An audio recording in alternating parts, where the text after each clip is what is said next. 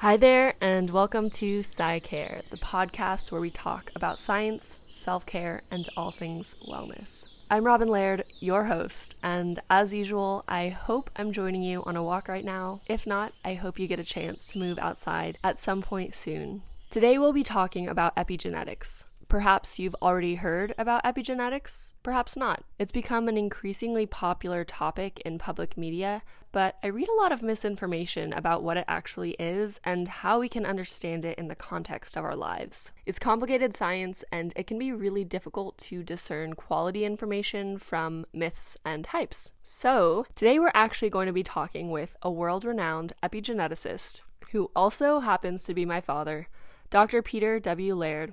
This is the first of an interview series that we'll be doing here on SciCare. I'll be inviting different health and science experts to speak about their area of expertise so that you and I can learn together. Please let me know if there are any specific topics you'd like to hear about from an expert by sending me a message on Instagram at science.of.selfcare. I'm so excited. But back to today's episode. Before we dive into the actual interview, I want to introduce epigenetics in the way that I personally like to think about it. So, if we understand our genetics as the study of our actual genes, the information encoded in the literal DNA strands that are in our cells, epigenetics can be understood as the study of how our genes are labeled and packaged. Sometimes genes are literally wrapped so tightly that they cannot be accessed by our proteins, and other times genes are more unraveled and exposed in order to be expressed in our body. It's very fascinating, but enough from me. Let's get into this interview. Thank you for joining us. It's a pleasure. Thank you, Robin. Thank you for having me.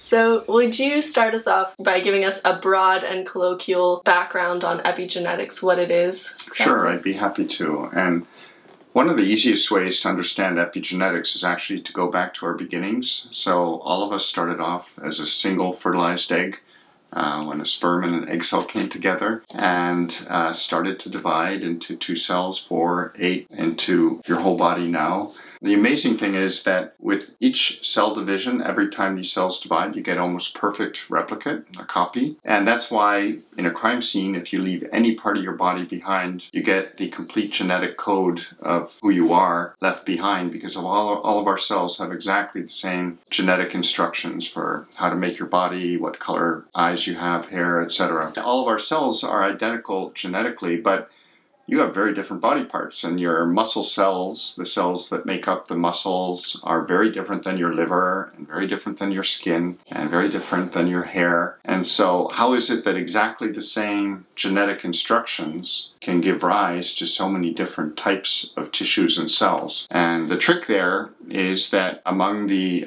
tens of thousands of genes that we have, only a specific subset is used in a particular cell type. So, for example, in your muscle cells, you don't need to use the genes that are needed to make up your brain neurons, for example, and the proteins in the neurons. And in your neurons, you don't need the enzymes that you need to produce in your liver. So by taking different parts of your genetic instructions and turning them on in different cells, you can get very different results and very different behavior of the cells. And the way that that's organized is complicated and uses proteins that help to regulate gene activity called transcription factors. But it also uses a mechanism of packaging the DNA into coils and marking them up with little chemical tags to indicate whether some genes should be turned on or not in a particular cell type. And that packaging and that marking and that regulating of how the DNA is actually used, that's really what scientists understand epigenetics to be. So it's information that influences how a cell behaves and how it looks, but it's not genetically encoded, since all of our genetics is the same in all of our cells, but it's how that genetic information is used. So whether it's active or not, whether it's being read and turned into RNA and protein. In the popular media, sometimes epigenetics is understood to mean different things. How diet or environment influences our phenotype, or how we look and feel, and how healthy we are. But that's sort of an indirect consequence of the actual mechanism of the gene activity and packaging. We're in the early stages of understanding the relationship between the packaging of the genes and the organization and the regulation and the things that we observe in our bodies, like how good our skin looks or how we feel or whether we're depressed or not. All these things, that relationship is still very nebulous, and we're trying to make all those links. Yeah, that's a great point, that there's a lot still unknown in how epigenetics connects to lifestyle and behavior. But are there any sort of broader themes that we see that these sorts of behaviors or lifestyle trends tend to be good for our epigenetic makeup or our cancer risk? Or are there any things that you've noticed in your research that seem to come up more and more? Well, we approach this problem from multiple different angles. And so I approach it from the cellular, molecular angle, trying to understand how these bits and pieces work together to regulate the activity of genes. But other scientists are looking at how certain behaviors, diet, exercise, etc., influence the risk of cancer, epidemiologists, for example. And in the past decade or two, epidemiologists have started to work with molecular biologists like myself in fields such as molecular epidemiology, where we try to tie the diets or the behaviors together with our understanding of genetics and molecular mechanisms and metabolism to try to see whether we can understand or explain why certain dietary, nutritional components or behaviors influence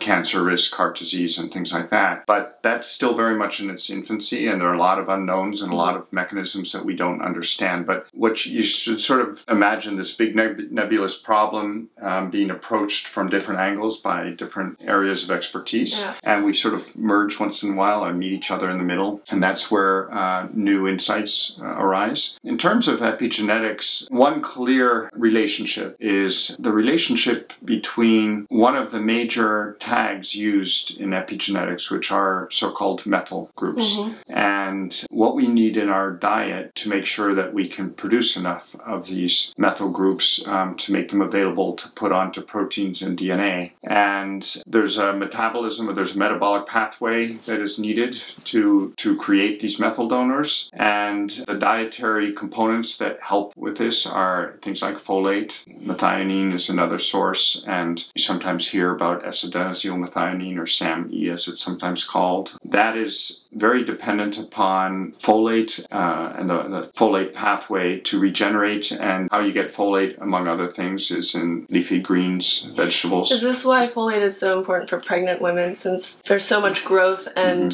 DNA replication going on and methylation? Is that perhaps one of the reasons? These methyl groups are used for a lot of different things, and some of it's used for epigenetics. Some of it is used to produce one of the building blocks of DNA, thymine. So the folate needed in pregnancy may be primarily to make sure that we can make enough DNA, just to make enough copies, the thymine. But part of it may also be epigenetics. And with a lot of these things, we don't know fully yet to what extent epigenetics plays a role. There's some cases where we have a clear-cut mechanism. There's a mouse model that's used experimentally that has a yellow coat color, yellow to brown, depending on the levels of folate in its diet or the methyl group donors. And we know exactly mechanistically how that works. There's a gene that influences coat color, where its activity is dependent on how much folate there is in this particular mutant. One of the interesting things that has emerged from some of that science with mouse models is that we can see transgenerational effects of diet. And so if you give a mouse a diet, a pregnant female, you can see the effects of that diet on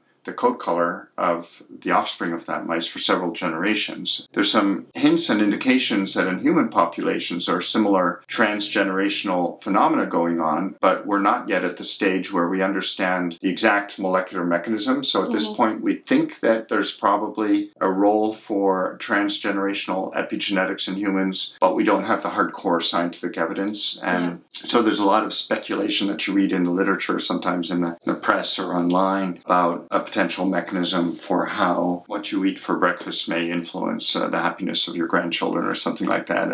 And so some of that is exaggerated, but there are going to be such effects. But I wouldn't say that that's the major impact of epigenetics. The major impact of epigenetics is probably how diet influences the long-term stability and health of cells in our body over decades. Epigenetics you can sort of see as as a molecular memory that spans long time periods that is added on top of our genetic code. I think there's also something interesting because it is a memory and it is perhaps transgenerational, but it's also not permanent and is changing. And a lot of our cells are remethylated every time during replication. So I think that is also a very interesting way in which the choices we're making in our everyday lives could very much impact our bodies on cellular and genetic levels. But beyond epigenetics, I know that you've been in cancer research for several decades. So perhaps beyond the molecular mechanisms, are there any other trends that you've seen between disease development and lifestyles and behaviors, perhaps in cancer? Yeah, no, it's very clear that how we lead our lives has a huge impact on cancer risk and also cardiovascular risk, so also a major killer. So those two are the major sources of death for people in the Western world who live beyond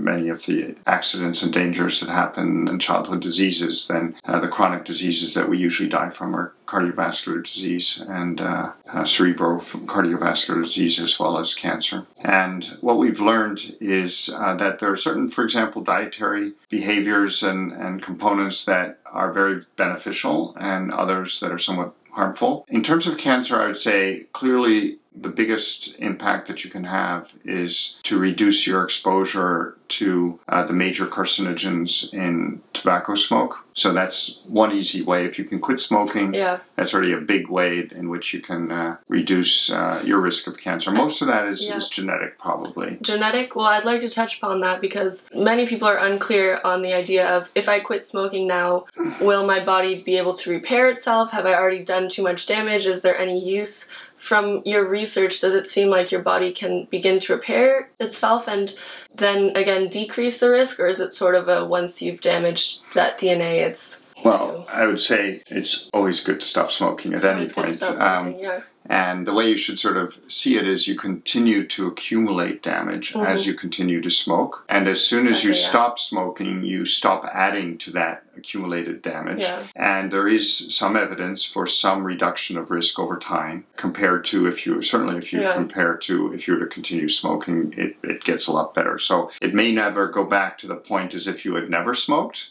But you can certainly slow down the clock of accumulated damage, and there's always a good case to be made for stopping smoking. Well, cancer is fundamentally a genetic disease, so it's a bit of a lottery. You know, I've also heard people say, well, my grandfather smoked his whole life, he never got cancer. It's a bit of a genetic lottery, and with any sort of carcinogen that's working on the genetic or epigenetic level, it's just a matter of time if there's enough mistakes that sort of line up to cause a tumor, and limiting that chance is always going to be it's literally helpful. Like a lottery, and every time you smoke, you buy some lottery tickets for death. And if you enjoy playing the lottery and want to die early, then certainly smoking is one way to get there. Okay, so no smoking. What are some other common carcinogens? Yeah, so sunlight causes some damage for some types of skin cancer, but compared to smoking, it's a lot smaller number of people that die as a consequence of sunlight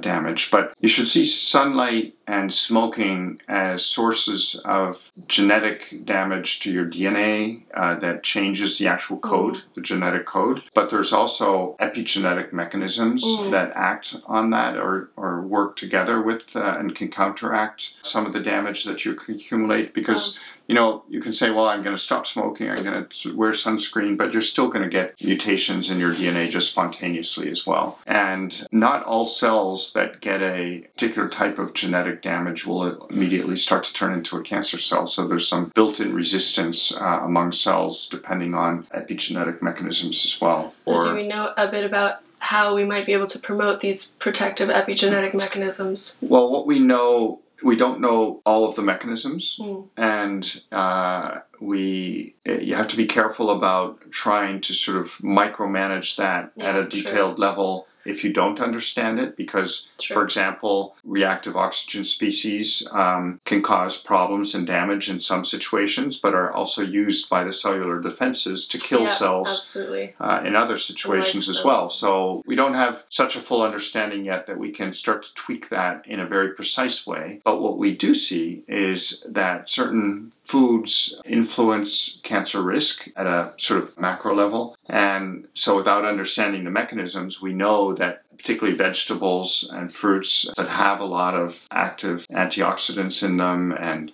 a variety of compounds that are different in each type of vegetable. So eating a diverse array of brightly colored fresh fruits and vegetables is probably one of the key factors in maintaining a healthy diet. There's some evidence that eating a diet high in animal protein and or fat increases the risk of certain types of cancer and possibly also cardiovascular disease. And I know that this is a controversial area for a lot of people, but most consistently that's what the data shows, that people eat a high meat diet tend to have higher rates of certain types of cancer and cardiovascular disease. It's interesting that you touched upon the animal fats and proteins. I know there are certain communities that are now touting this idea that those fats and proteins are only unhealthy in the context of eating higher amounts of carbohydrates and refined carbohydrates, and that actually, if those are limited, then the processing of those fats is different. Do you think that there's some truth to this, or that people should just not be as swayed by these overly restrictive ways of eating and should just more generally eat in balance? Well, it's really hard to say because epidemiology is also, there's so many confounders in every epidemiological study. That's why you shouldn't hang your hat on one particular study. You should really look at the whole body of work and evidence that is out there. There are literally thousands and thousands of studies that have been done. And the general picture that emerges, regardless of all the fine details, is diets high in fresh fruit, or at least unprocessed fruits and vegetables, low in animal protein and particularly saturated fat, low in processed carbohydrates and sugars. Those are all easy things to incorporate in your diet that almost universally pan out to be healthy for you. So rather than getting into the exact balance of carbs and protein, etc., just if you stick to mostly fruits and vegetables, unprocessed, relatively low intake of animal meat, so animal protein and fats, and limit your sugars and processed carbohydrates, and try to also get a healthy dose of good fats. And so it's not about fats are bad. There are lots of good fats, and so fats are great.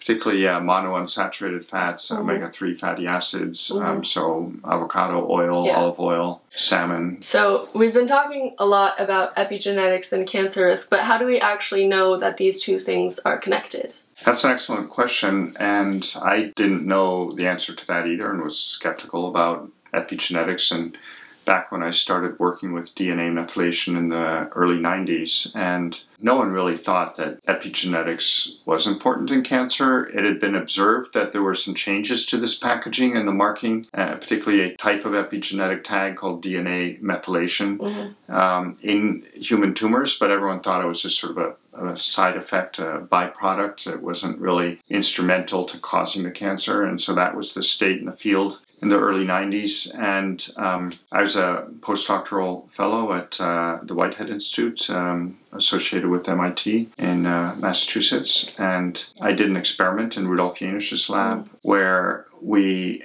did an experiment that sort of turned things around. So up until then, people had been taking human cancer tissue and showing that there were changes in epigenetic packaging. And Laurie Jackson-Gresby and I, a colleague, decided to turn things around and take a model of cancer, engineer changes to the DNA methylation, and ask whether that impacted cancer risk or the number of tumors. And surprisingly, we found that we could almost completely prevent polyps from developing if we lowered the amount of DNA methylation. That actually was the first demonstration that an epigenetic mechanism could have a major impact on cancer. And since then, we've gone on to, and we and many other investigators around the world have looked at how epigenetics influences cancer. And even now, many years later, we don't fully understand exactly what the mechanism is, but we're continuing to work on that. I was privileged to participate in a very large national project called the Cancer Genome Atlas, in which we produced DNA methylation data for over 10,000 primary human cancers and collaborated with scientists around the country and around the world to profile the genomes and the RNA of all of these different tumors and put all this information together to make it available to the public as an atlas, and that's available online. If you Google TCGA, you can go and find the data that was generated.